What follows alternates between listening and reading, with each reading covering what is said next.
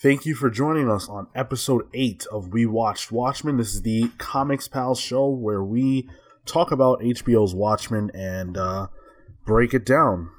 So this being episode 8 of our show, we are covering episode 8, the penultimate episode of HBO's Watchmen. Joining me, as always, is Kale. I've always been here. I was here in episode 1, breaking down Watchmen. In 1989, I was born, and I was breaking down Watchmen. And in 2027, I will be breaking down Watchmen as I die. Cool. Also here to help us break down Watchmen is Marco.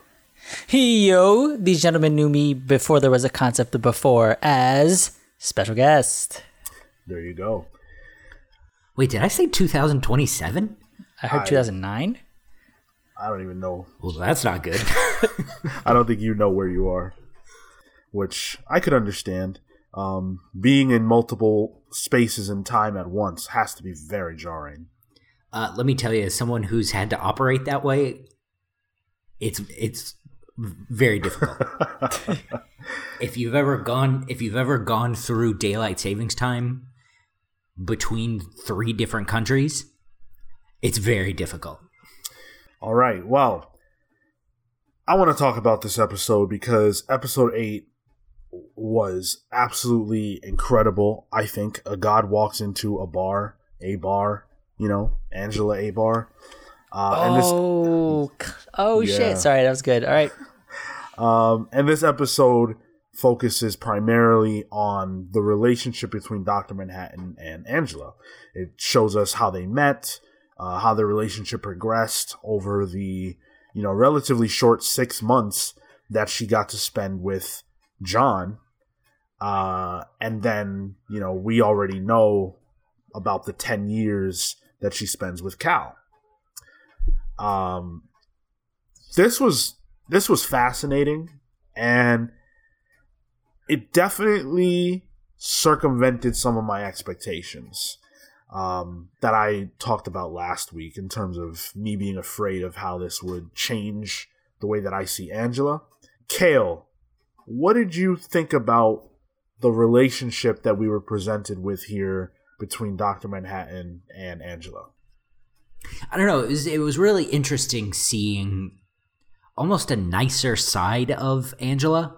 There's I don't know. She was at this point in the series, at this particular timeline, she's a police officer in Saigon, and she starts out very rough around the edges.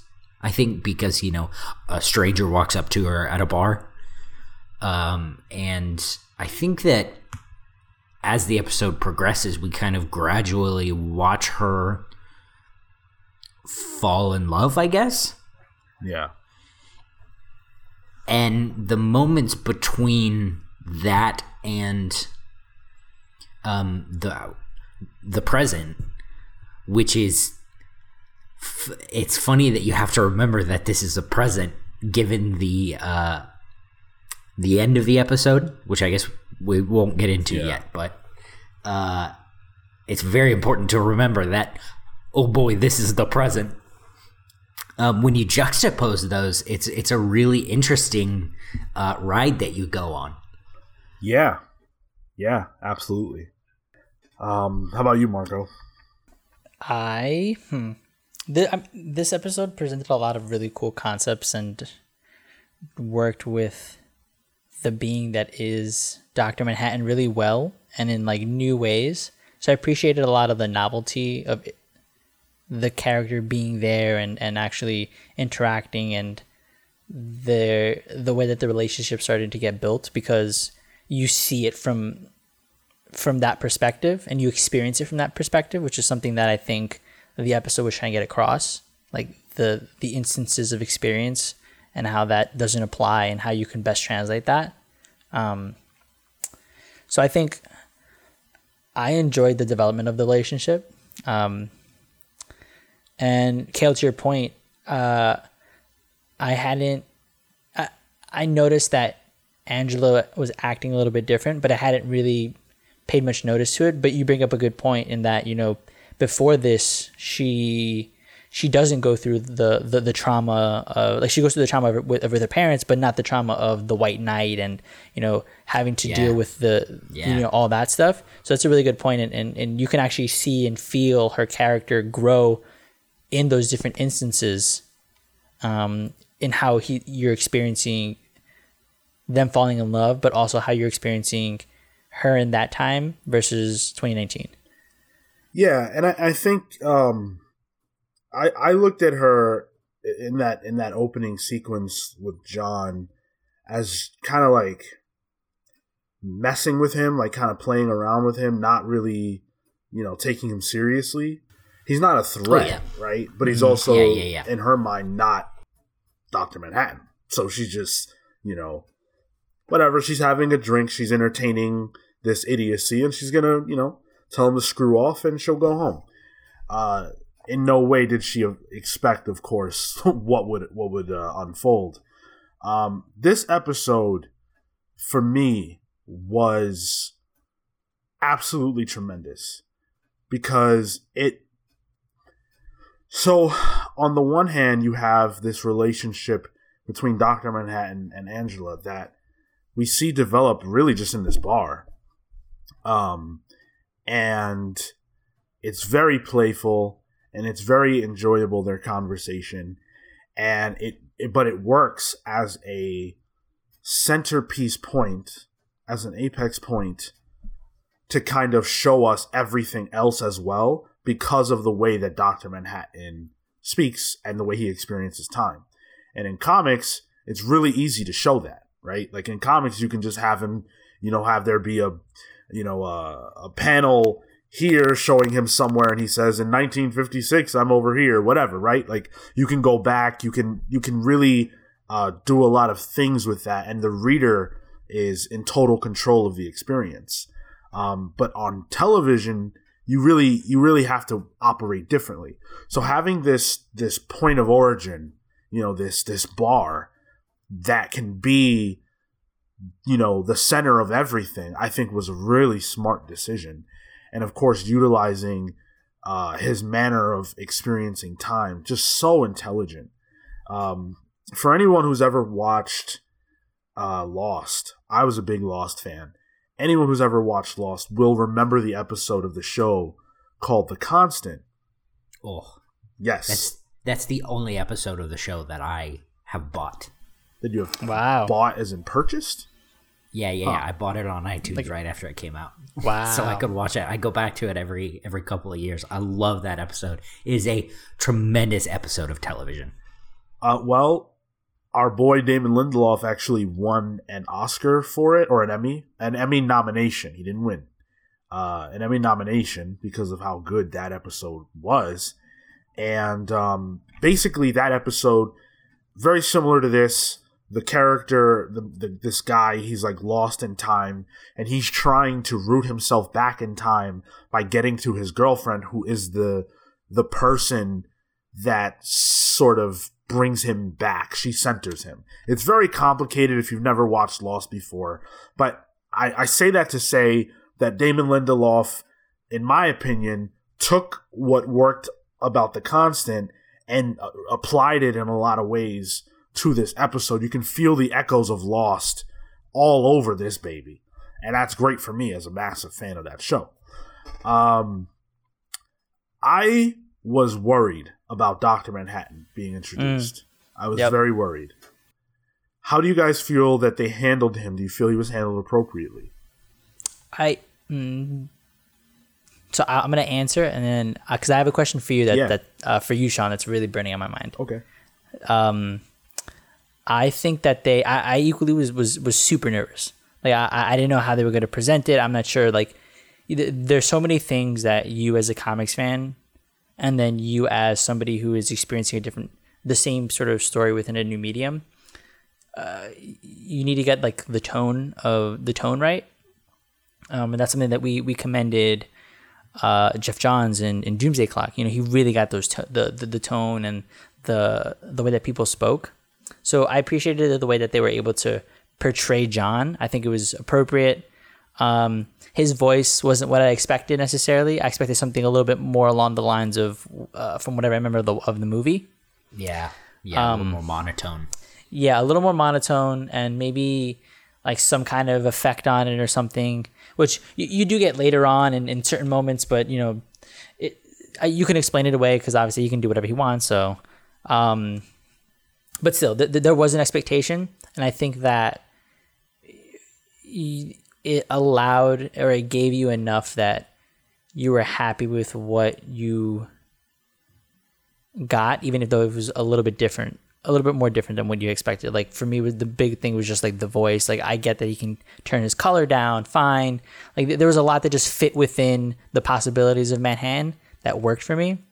But then when it actually got to the way that they portrayed time and everything, that's when I was like, okay, cool. They did a good job of, I feel like nailing his character. There were some moments that felt monotonous where he would start like look at the camera. It is 1959. Like all of a sudden, and then you go into a thing, which I don't. Kel, you made a face. Well, so I just read this morning the issue of the book where he's explaining his whole Laurie's whole life to her on Mars, and it starts in a very similar way to to Angela and John's conversation in the bar. He says something to the effect of, "Oh, you're here because of your parents' death," and she goes, "What? How could you know that?" And he says, "Oh, you're going to tell me here in 20 minutes." And then she tells him, and he goes, "What? Your parents died?"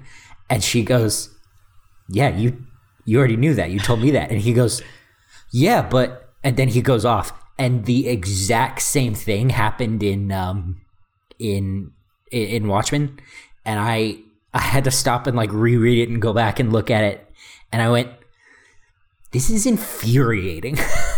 Yeah. There's so many echoes and stuff. I really love that. Marco, what was your question? So you've said on the show, on the main show previously, that you don't like when they change the race of a character or perhaps imply a race. So I was curious how you felt about him not only being Cal and being black in the sense that was the character he was portraying, but also what you thought about how afterwards he stayed in sort of that figure. So this is incredibly interesting because there are so many reasons why that would happen, both in story and meta-wise. And because of that, I'm totally fine with it. So I want to unpack the answer. On one hand, right, they need to have... The show can't just have it be that Angela's the only minority, right? So her husband being a black person makes all the sense in the world. Sure, why not?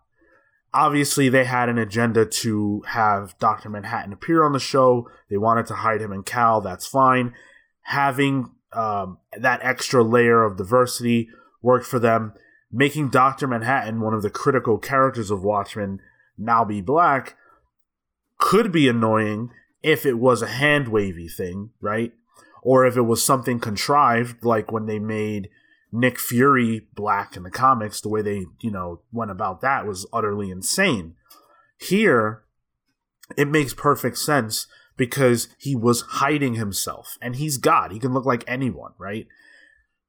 He let her choose who he was going to look like, someone that she would be comfortable with. Obviously, she found the dead body of Cal to be attractive, and so she wanted that.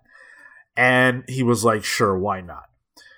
In the show as well, having the idea of God, right? The God of this world, having been someone who was white and black, and who currently is black in a town that is going through a race war, is incredibly fascinating.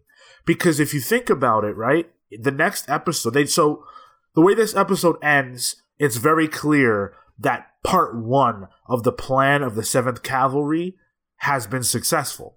So the next episode, they're going to try and make Keen God. So Dr. Manhattan, black God. Keen, white guy, trying to become God. That's going to be a clash. So I don't. Yeah. Sorry, just before you continue, I just point out also that in John Osterman in his original form was a young Jewish boy, escaping Germany in World War II. Yeah, absolutely. There's a lot at play there, and because of that, I actually think it's additive rather than reductive. I think it adds a layer of intrigue to the story. Okay. Do you agree with that?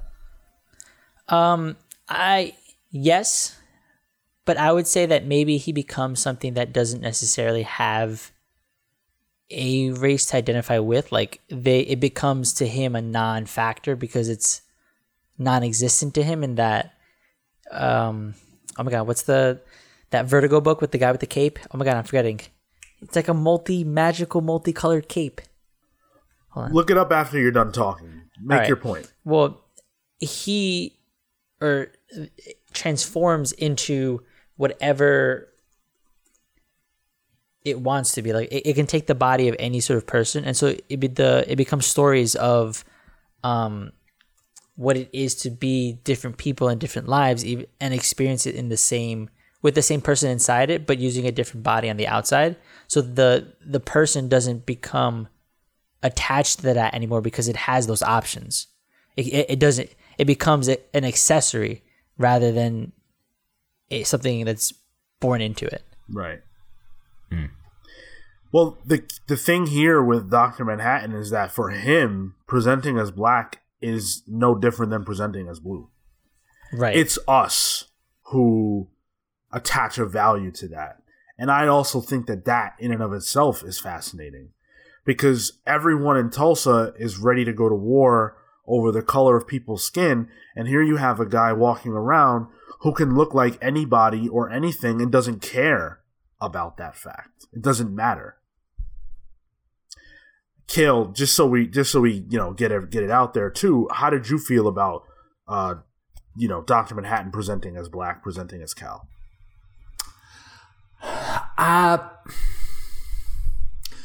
When you I guess I didn't put that much thought into it. Were you able to watch it a few times again? Sadly, no. It's been a busy weekend. Yeah, sure. I only just watched it as I usually do. I guess I hadn't really had the time to process the whole thing. It didn't. I'm not against it, obviously. I guess there is a very small element in that moment where it felt just like slightly contrived, I guess. But like when you put it in the fiction of the show and then, examine it in the meta, it makes sense. Yeah, I'm pretty pleased with how they handled that whole thing, actually. We talked last week about what was that, Marco?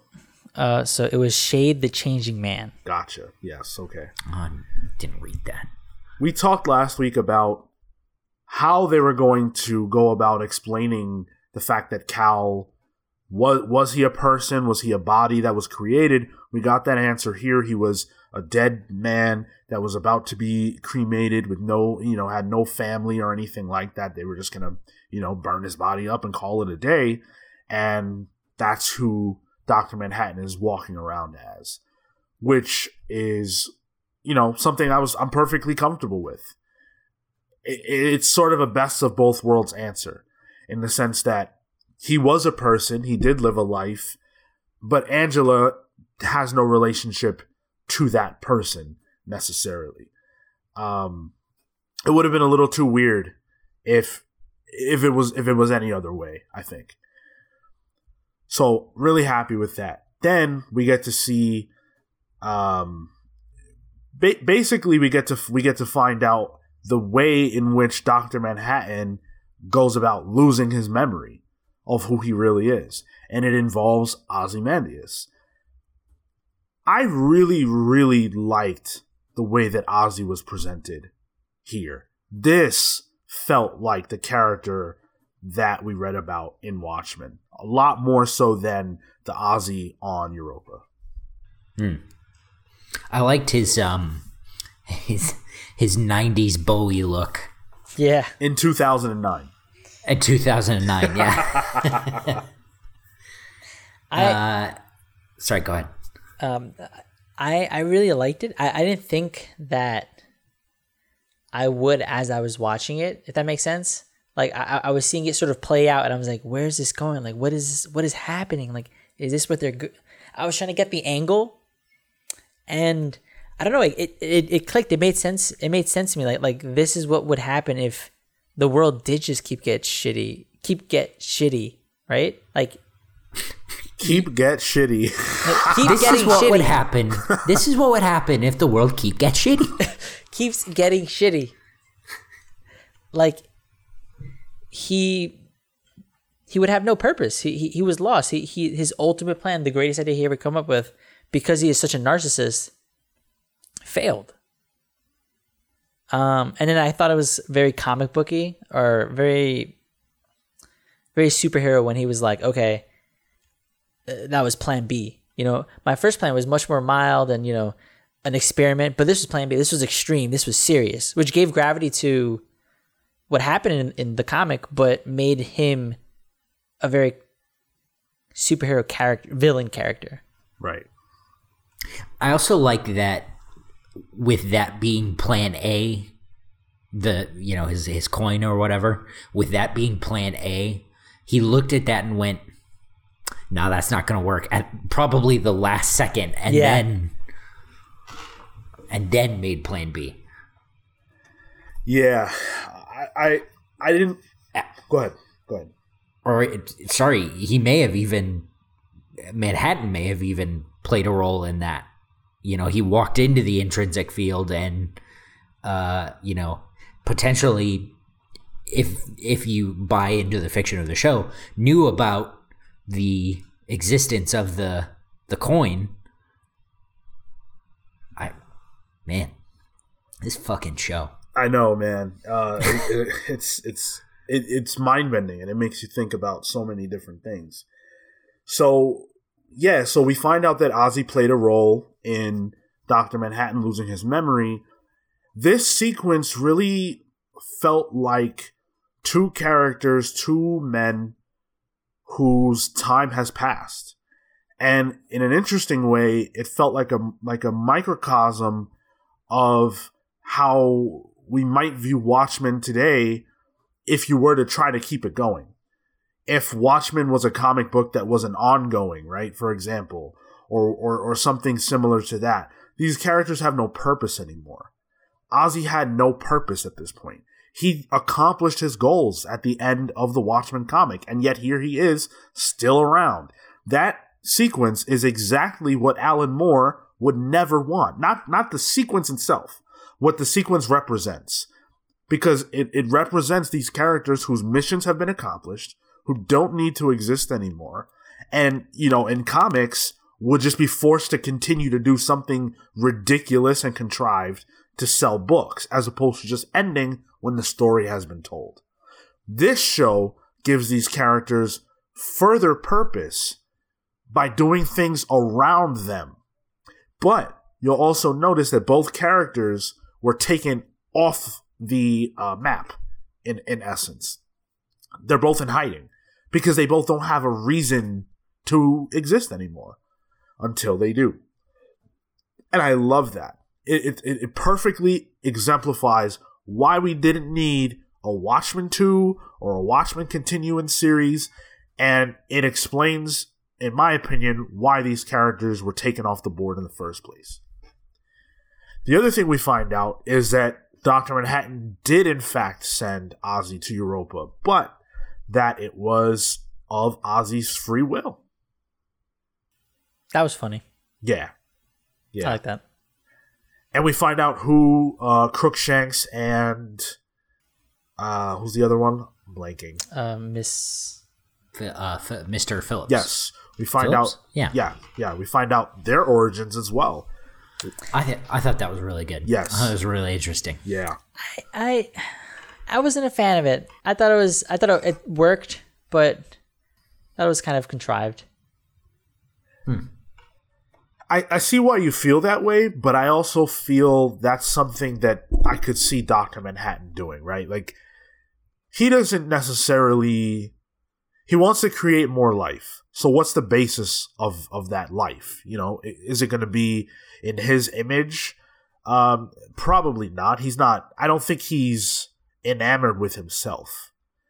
So who would it be in the image of? You know, these individuals who helped him, these individuals who are the embodiment of love in his mind, because that was the first time he ever saw love. I actually really like that explanation.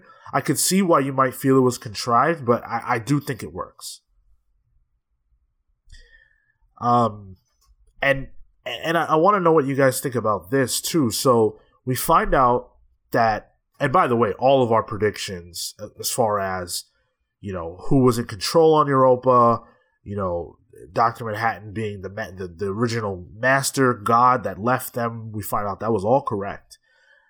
But we see him leave them because they don't have the core thing that the only thing that he loved about humanity was their free will. They don't have it. They're so in love with Dr. Manhattan and willing to do whatever he wants that it's kind of not interesting. There's not enough heat there. Is that not having free will, or is that just subservience? I guess you could see it as a commentary on religious awe, but for me, I looked at it as a little bit of both, because all of their actions are based around their master. So even in the case of Ozzy, right, they are choosing to jail him. They're choosing to throw tomatoes at his face, but it's all, every action that they take is based around him. So how much freedom do they have to choose anything if all they can do is do things that are based around him? Go ahead, I like the religious analogy. I had to make that connection, but it makes sense in that, you know, if that is what you want God to be, then you need conflict in order to not bore yourself as God. Ironically. Yeah, sure. Especially a living God, right? Right. The concept of a living God being this person who walks among us. I think that, yeah, I totally agree with you. So my question though is, what happens? Because the way the episode ends, and it's so weird. I don't even know exactly what was even happening, but the way it ends, it gives me the implication that Ozzy's going to escape. So what happens to these people when their god and their master have both left them? How does that affect their minds? Well, we've already seen that Crookshank Phillips is real upset. Yes. Because he was the first one, and he's the game warden. Yes. He was real upset that Manhattan left and either hasn't come back or won't come back. So, I mean, I would say you got to imagine that he, minimum, will go straight off the deep end. I mean, yes. Keeping with the religious analogy, he is the fallen angel, or will become the fallen angel, right? Like, he's gonna be Lucifer that tries to attack and take power, I would assume. Okay, that's interesting. And that could be some sort of that could have season 2 implications, right? Yeah, I see him being a villain. That could definitely have season 2 implications. It does feel a little bit beyond the scope of how Watchmen typically operates, but I don't see another reason to introduce this whole concept if it's not to further it down the road. There's not enough time to resolve that here. Yeah. Do you guys think that Ozzy is going to get out? Yes, 100%. What object was that? It was a horseshoe. Okay, that's what I thought, but how do you escape Europa with a horseshoe? Yeah. I guess I didn't see it as much he's escaping Europa with a horseshoe. I think he's getting out of jail with the horseshoe. He's gonna Shawshank Redemption his way out of there. I see. And then figure out another way out. Yeah. Go back to the castle and launch himself through the catapult or whatever. But now we have the answer as to why it was that Ozzy was not allowed to leave. It wasn't because of a restriction that was placed upon him by Dr. Manhattan or anyone else, or even himself, like we had speculated. We find out that it's because his servants just don't want him to leave. They just want him there, it's so kind of creepy, and it goes back to that religious awe conversation. You know, Dr. Manhattan left Saigon, and you see people walking around dressed as him, playing with dolls that look like him, watching 7-hour documentaries about him obsessively. And so I see this as kind of a weird mirror for that. Moving on, there was quite a bit more excitement in this episode. So when the episode gets finally to the point at which it picks up from last episode, we see that Dr. Manhattan is very confused about, what's going on, which makes perfect sense because he's, not been around for 10 years, and he's trying to orient himself. He starts doing some weird stuff. He teleports the kids to Angela's grandfather. And that was so crazy. The whole part between Angela, Dr. Manhattan, and Will. Yeah. Because it creates an interesting question. And it goes back to something that happened earlier on in the episode of the chicken or the egg. And that is what this whole episode centers around. What came first? The love... Man, Go ahead. Oh, sorry. I was just going to say, I fucking hate paradoxes. I don't. The love that Dr. Manhattan has for Angela, or Dr. Manhattan meeting Angela. What came first? Will's desire to kill Judd, or Angela's desire to find out how Will knew Judd? Right? Like, it creates this crazy sort of paradox. And we find out that actually Angela was the one who started this whole thing by asking Dr. Manhattan how Will knew about Judd in her present, even though Dr. Manhattan was talking to Will in the past. Mind-blowing to me. It's cool because it presents a really metaphysical question on the non-existence of time, and it becomes a thing of to your point, what came for the chicken or the egg? Well, it's both. Yes, it is both because it's proven through theories like quantum mechanics that you have to consider both, and the only way to determine an actual output is an experience. But up until then, you have to concede to the fact of just nature that it is both at any point in time. And so because of that, the experience is being done by Dr. Manhattan. He is connecting both of those times by his experience. It's crazy. I love it. I absolutely love it. And the thing, when it first happened, when Angela first asked Manhattan that question, I immediately thought, come on, man. She doesn't know. She doesn't get that if she asks him that and he's talking to Will in 2009, that he doesn't, that Will has no knowledge of any of this quite yet. But then I thought, all right, well, if I was in that situation, would I have a complete grasp of the way that would unfold? That's not normal. You know, even though what Marco just explained makes perfect sense and is correct, we don't experience life that way. Well, and what's also very, very interesting is that the show goes there.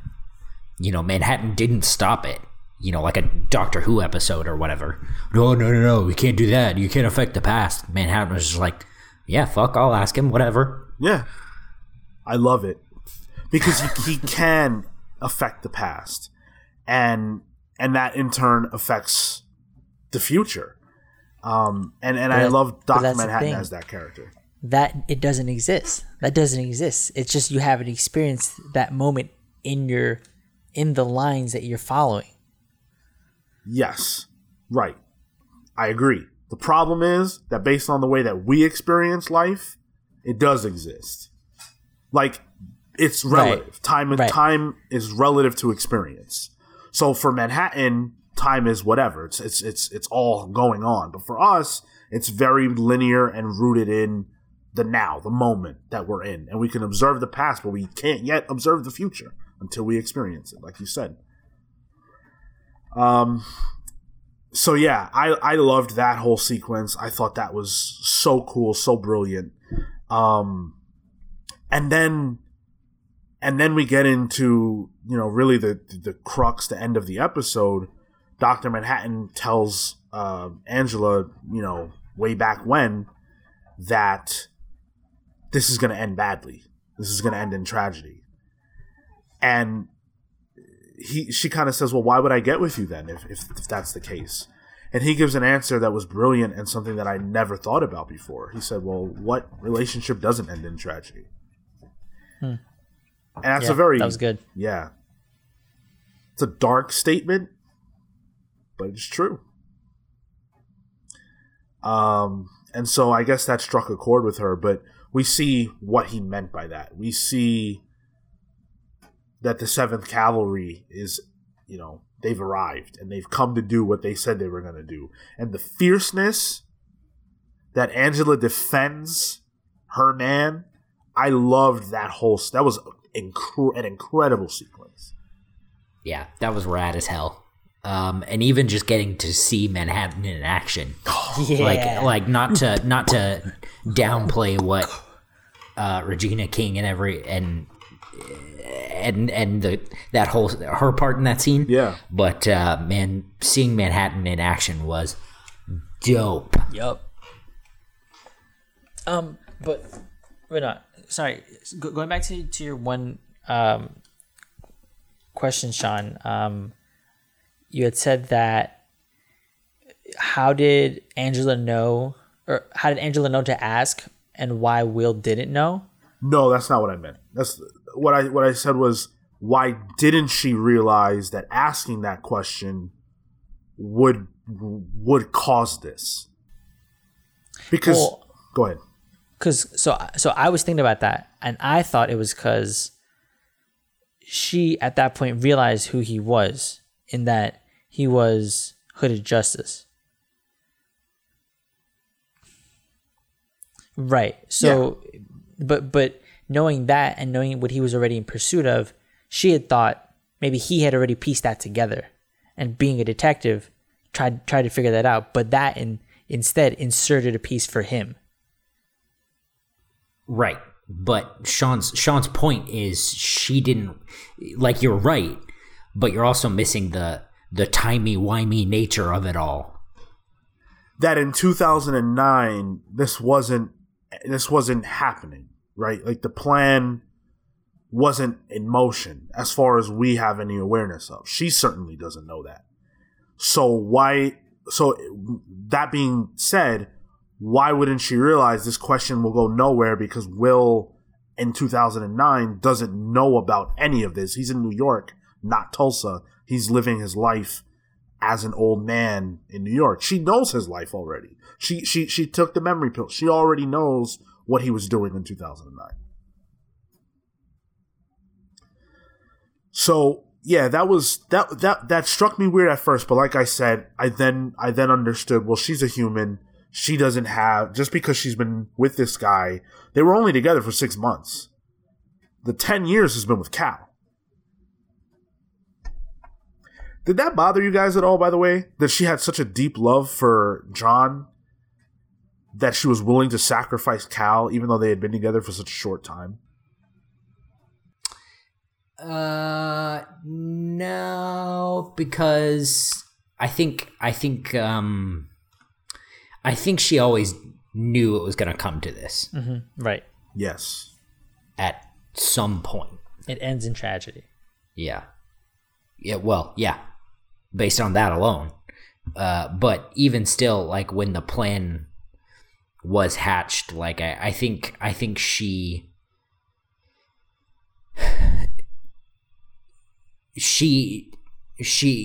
knew from the beginning they weren't going to have a happy ending. So, you know, I'm sure I can't imagine it wasn't difficult, but she's also, you know, a cop. She's the kind of person that can, you know, pull the trigger when it needs to be pulled. And I think what was interesting was when he did transform back and she commented sort of in shock that, oh, you still look like him. Because it seemed to me that she was expecting him to go back to his original form rather than like in this altered form. Mm-hmm. So it was interesting to think that maybe parts of Cal started to get infused into him that started to become inseparable.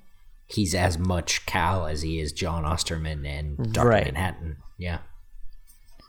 I feel like Cal is a better man than John, though.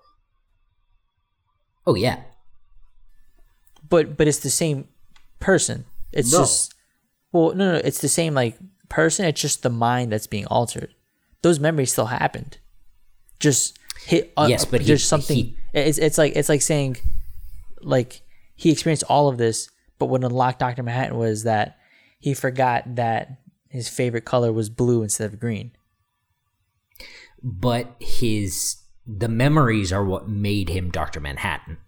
The memories of being able to see quantum physics happen in the blink of a turd, you know, that having that memory makes him go, oh, right, I'm Dr. Manhattan. But when he can't even fathom the fact that he could do that, makes him Cal. Even Right. beyond that, I'm sorry, Marco. Go ahead. No, I mean, like right. That's what I mean. Like it's like because of that, it's entirely possible that they're the same person. He just had like amnesia about something, experienced life, but he'll still have those memories. Like he just gets his memories back, but he still had the memories that he experienced. The show has been very clear about how it wants us to think about memory, right? With respect to the fact that memories make man. Memories make humans what they are. So much so that currently someone on the show is having memories fed into their brain to make them into another person, right? Beyond is becoming True's mother by them inserting memories into her mind. Angela could have become Will if she wasn't able to get Will's memories out of her brain. So, because Cal cannot remember being Dr. Manhattan, and not just being Dr. Manhattan, but being John Osterman, right? Because he's not Jewish, he didn't have to flee Nazis. All of those things make you. So because he didn't have those things, he isn't John. He can't be. Well, so think about it like... No, you're right. Oh. But in the show, with what the show has told us all along, he's not. Like when, you're explaining it to us, yes, Dr. Manhattan is Cal. At the same time, he's Dr. Manhattan. At the same time, he's John Osterman. But according to the show and what the show has set up and what the show is trying to tell us, that's not true. Then the show's wrong. Like, yeah. but it's called a story, dickhead. Well, remember what I believe it was Lady True said to Angela about Cal's amnesia. She said that type of amnesia only exists on television. That doesn't happen in real life. People don't have full memory loss really ever. So that examination that you laid out is based on what would generally happen to a real person. You, generally speaking, if you were to have amnesia, it'd be localized. You would forget certain things, but not others. The core of you would still be you. But if we erased your memory today, Marco, you wouldn't be you. You'd be a blank slate. And I could tell you anything. I could drip feed you memories, just like we are seeing happen to Beyond, and you would become someone else. You become exactly who I wanted you to be, which is what happened with Cal. Maybe we should start doing that. I'm down. That's fun. It's a Cal Osterman hybrid. Can I just put something out there? Yeah. Nope. I didn't like the look of Dr. Manhattan at the when we see him as Cal. Wait. When we see the Cal Dr. Manhattan. The present day Dr. Manhattan, when he's walking around in the kitchen and the on the pool and whatnot. It's a little jarring. We brought up on the main show the Crisis on Infinite Earths costumes and the CW-ification of the DC superheroes. This looked way goofier than all those. Yeah, I agree. It wasn't the best. I really expected HBO to do better on that front. Yeah. I thought he looked pretty okay before that. Yeah. Yeah, before that, he looked fine. But in the moments when you can kind of see him blink in and out of like trying to decide whether or not he's going to be like a human, and you can see the actors like real eyes and stuff, and they painted the little circles or whatever under his eyes. Man, that's real goofy looking. I don't know if you guys caught this, but you could also, like, if you looked real close at his hands, you could see the brown under the blue. Really? And that was tripping me out bad. Yeah. Damn. Yeah. I thought I saw some stutter in like one of the scenes. Stutter? Like in its transition, like across the screen. Yeah. I know. I don't remember the scene, but I understand what you're saying. Yeah, I imagine it's pretty hard to pull off what they did. And I do want to say that I think this episode deserves a lot of praise for the way that it was edited, because this is the kind of episode that comes together in the edit, because it's not linear, and there's so many different things at play. And again, to get it to resemble, or not resemble, but capture the essence of what those comics were like. The ones that featured Dr. Manhattan and him doing what he does, to get that feeling in television, even in film, that's got to be really hard. Yeah, I was really impressed with how they pulled that off. So ultimately, because I said earlier, I love this episode. I thought it was brilliant. I thought it was tremendous. Is this your favorite episode yet? How do you guys feel about the episode with all of that stuff, put together? In light of everything, I think it was a really good episode. I think there were some moments for me that maybe it didn't really need, or like the sex scene where he finds Lady whatever Crookshanks and Phillips, but outside of that, it was a really good episode.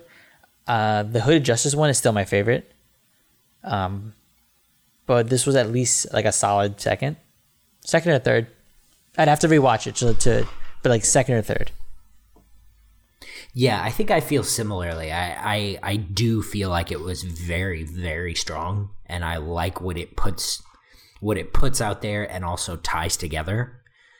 but I think the whatever the last episode was that I said was my favorite probably still stands. The Looking Glass episode, maybe? Yeah, that was yours. That sounds right.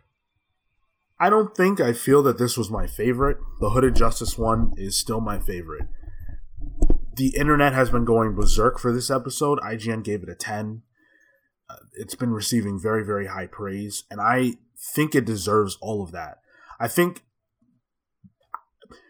nothing could beat the Hooded Justice episode that this show could do. And just honestly, that's how I feel about it, because of the race of it. The way that race played into that episode, and Will Reeves' struggle as a black man, and the way that it played with identity. Identity is such a huge... I'm very intrigued by the identity, and the way that episode played with identity is something that I really loved. So I don't feel like that could be topped, but if an episode was going to come close, this one came as close as any have from the rest of the show so far. What happens next? Manhattan comes back. Oh, well, so this is something that the internet seems confused about, and I'm not really sure why. All that device was supposed to do was teleport him to where he needs to be. Yeah, I'm almost 100% sure that's what they said. No, it's gonna... Because I think he said it. It's gonna kill me. Yeah, he said he was gonna die. He said he's gonna die, but he didn't say that blast was what was gonna kill him. I thought they needed to get him. They needed to teleport him to the intrinsic field. They need him there. So I guess my question about that is, in the scene with Ozymandias where he's dumping the squids or whatever, do you think that's the same technology? It's teleporting. Okay. The portals. Yeah. Okay. Because he opens another dimension. Yeah. To get it from there to there. And that's what the 7th Cavalry were messing with, too, with the basketballs. That's why they were doing that, because they needed to perfect it so they could teleport Dr. Manhattan. But the idea altogether, though, is that they're going to teleport him somewhere, take his power, and he's going to die. Yeah. But specifically, he's not going to die because he says... And I don't know if you heard me swear earlier and nobody acknowledged it. He straight up says, Angela asks him, "What are you doing on the pool? You can walk on water now?" And he says, "Yes. And you'll need to be able to look back and remember on this here in 20 minutes or something." Yeah, he said you'll need to see this for later. Yeah. Yeah. Fuck yeah. So what does that mean to you? He's gonna live, or at the very least, it's enough that what he said will carry Angela to believe that he's gonna live. But I also think he's telling that to us too. Well, my theory is that she will get his powers. Interesting. Oh. So in the conversation that they have at the bar, he says something to the effect of, she wants him to create life, so he creates the egg, and she's like, "That's an egg," and he's like, "Yeah, but it's life, right?" And then she says, "So you can." He says, "If I gave my powers to this egg," something like that. I don't remember the exact verbiage. Right. Yeah. She says, "So he says, I can infuse my power into organic matter," and then they dropped it. That, in conjunction with the line at the pool, made me believe that he's done with all this crap. He doesn't have a reason to be around anymore. I think he's going to give his powers to Angela and call it a day. Huh. That's interesting. And then God will be a woman. Because it doesn't matter. It's a conception. Or it's an idea. God is a woman. Oh, if you say so. I think God's a Dr. Manhattan. Well, the doctor is the mother. Have you ever heard that riddle? No. A man and his child are in a really bad car accident. The man is a doctor, and he can't operate on the child. How does the child get saved? The wife is a doctor. I don't know. I messed it up. I see what you're saying. Yeah. That's the, yeah. So he's just like gonna leave with, if that turns out to be true, does that fit his personality to just leave his power to somebody else to just die? Wouldn't that be seen more as a punishment from his perspective? So much so that he had to give up his own existence in order to escape the apparent monotony of, what was it, like 20 years? Doesn't that seem like a punishment? A punishment for whom? For Angela. Because she must now exist in that. I mean, that's interesting. I think the history of the individual matters a lot here. Before, John was already like a super analytical, kind of aloof type of guy. I could see how him getting godlike power would result in this life that he's had to lead. But more importantly than that, I think the reason he's lived in monotony for so long is because his job was done. The Watchmen comic book presents us a character who has no more purpose. And that sequence that I brought up between him and Ozzy exemplifies what I'm talking about. Both characters don't have a reason to exist anymore, so they're kind of just sitting around, doing nothing. And that's it. So if that's the case, what is the need for Dr. Manhattan to continue to exist beyond this show?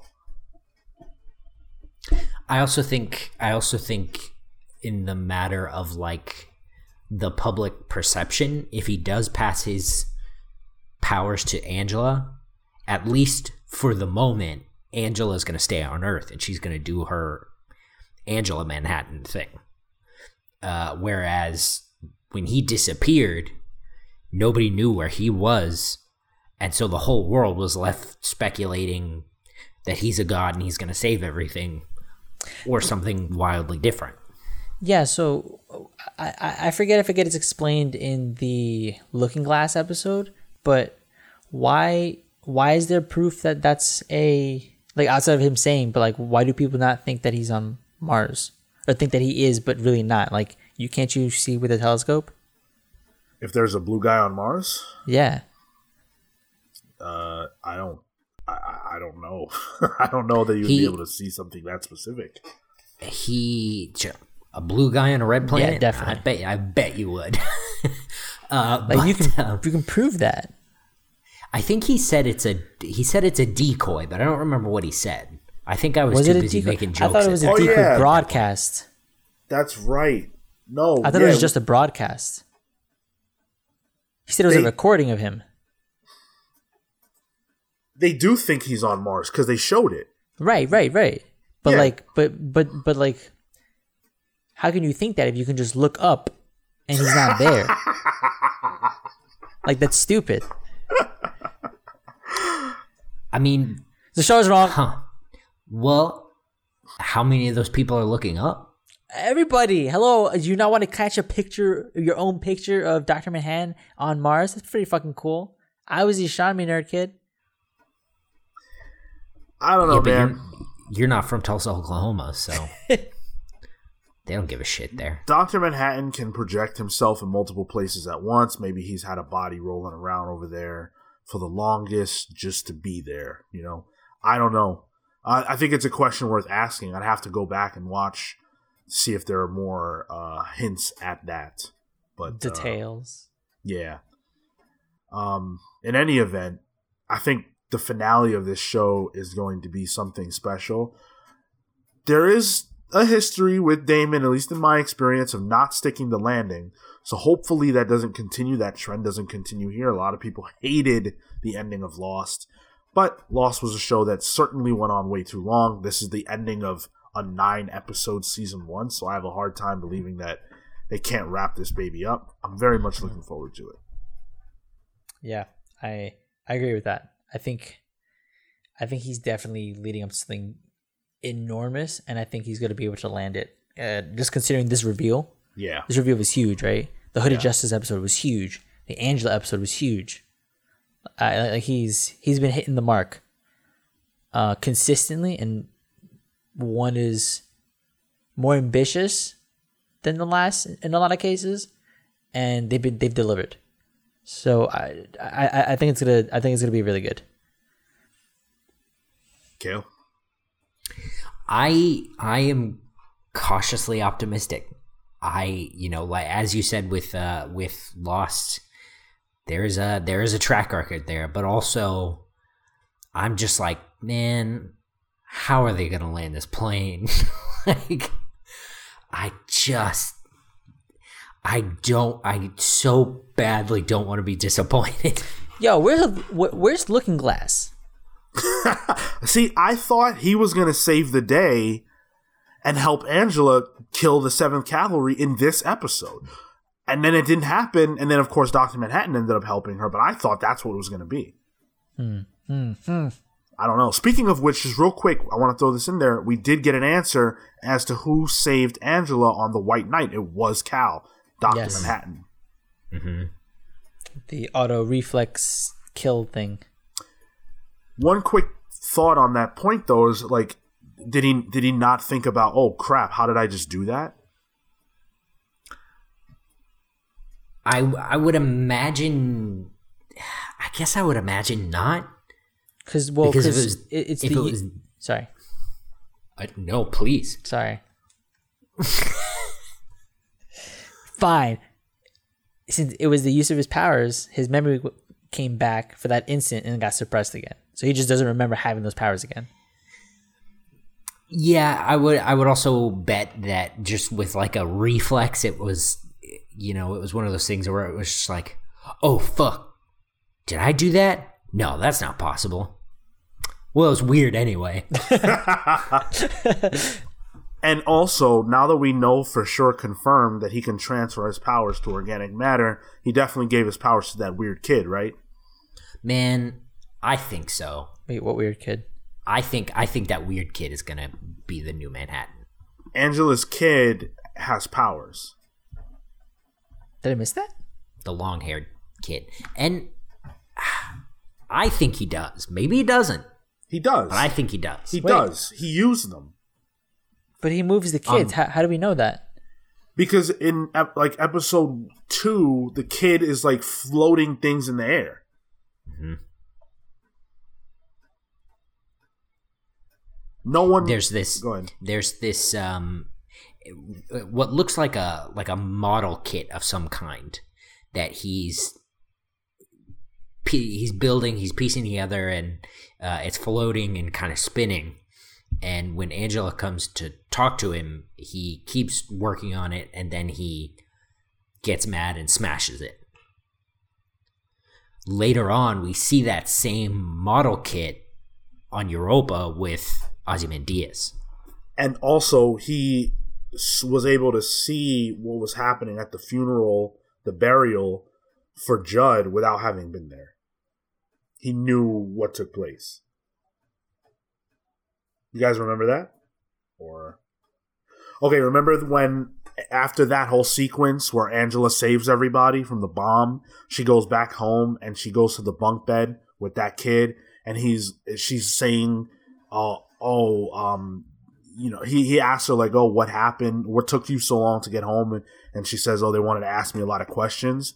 And then he says, were you scared?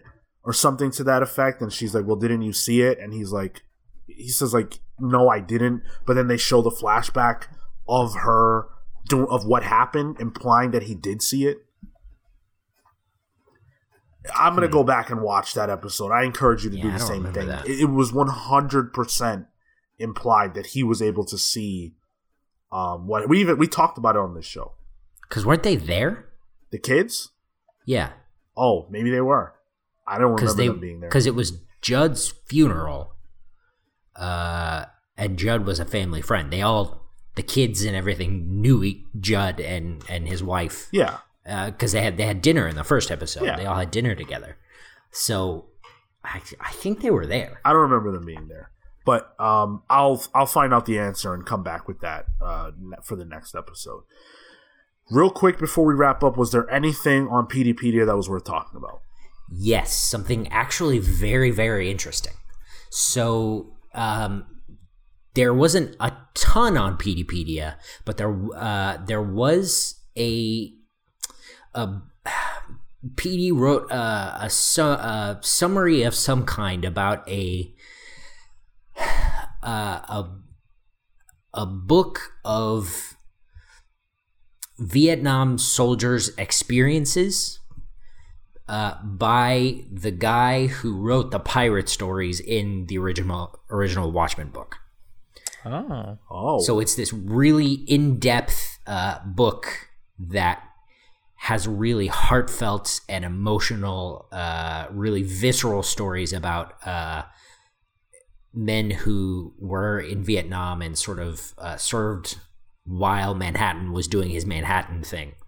And apparently this book is like the book for soldiers at the time. So they have this contest, and this is all according to Petey, he wrote a memo about it. So they have this contest where if you write like a good summary of the book, you get like a trophy or whatever. And Petey apparently got 50th place out of something like 200 or something. And so his summary, I won't go into the whole thing, but it's about a guy called Howard McNulty. And Howard McNulty is something called a fog dancer. So I'm just going to read this brief excerpt, and you tell me if it's interesting. Okay.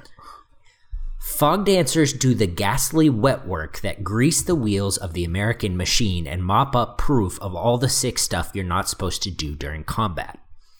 The canisters of toxins, the animals with weird boils, all the charred bodies who can still breathe and talk. See him now in your mind's eye, moving through boiling clouds of sunset haze, wearing his gas mask and skin-tight silver suit, shimmering with SPF 666, looking slick and doing what must be done in secret to keep you and me and all of us free. Wait. Yeah. Whoa, what? Oh, yeah, Sean Lube Guy. It's Lube Guy. Oh. So in the first episode, is the first one? No. First or second episode? Second, I think. There's this mysterious guy in this all silver skin tight suit and a gas mask watching Sister Knight throw a body or something. No, it was the Klan robe over some overpass onto a train, and she chases him and he disappears. He lubes himself up and he's fucking what do you even call that? He goes back on his goes back on his back. He Saturday Night Fevers down into a sewer grate.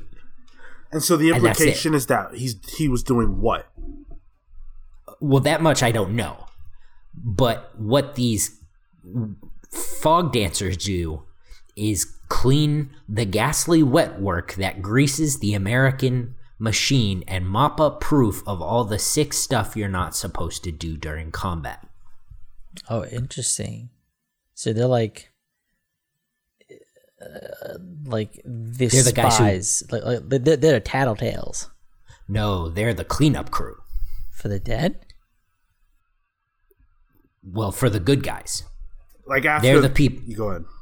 They're the people who come in and make sure there's not a scene. So then what was he cleaning? Yeah. I like that. That's a nice little tease for next episode. There's still so many questions left to answer, and they've got to do it in just about an hour here on episode 9. I'm very much looking forward to it, as I said before. Hopefully they can stick the landing. We've got Lady True to figure out what's going on with the elephant. What's the Millennium Clock?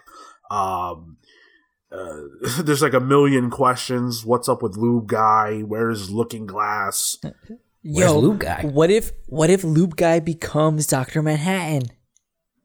All right, with that, we're gonna call it a day here. If you guys like this, if you like listening to us talk about Watchmen, you can also listen to our weekly podcast, The Comics Pals, which we do reviews of comics, analysis of books, and talk about the news and everything that's going on in that space. We also talk about the films, everything that you love about these hooded heroes and villains.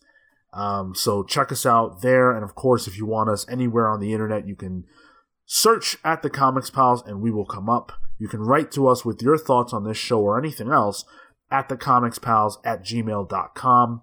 And we'll see you guys next week for the finale of HBO's Watchmen. Thank you for listening, and with that, we're The Comics Pals signing off. Take care, guys. You guys notice how we got this Dr. Manhattan episode? We got to see Cal's big old wang. Yeah, well endowed.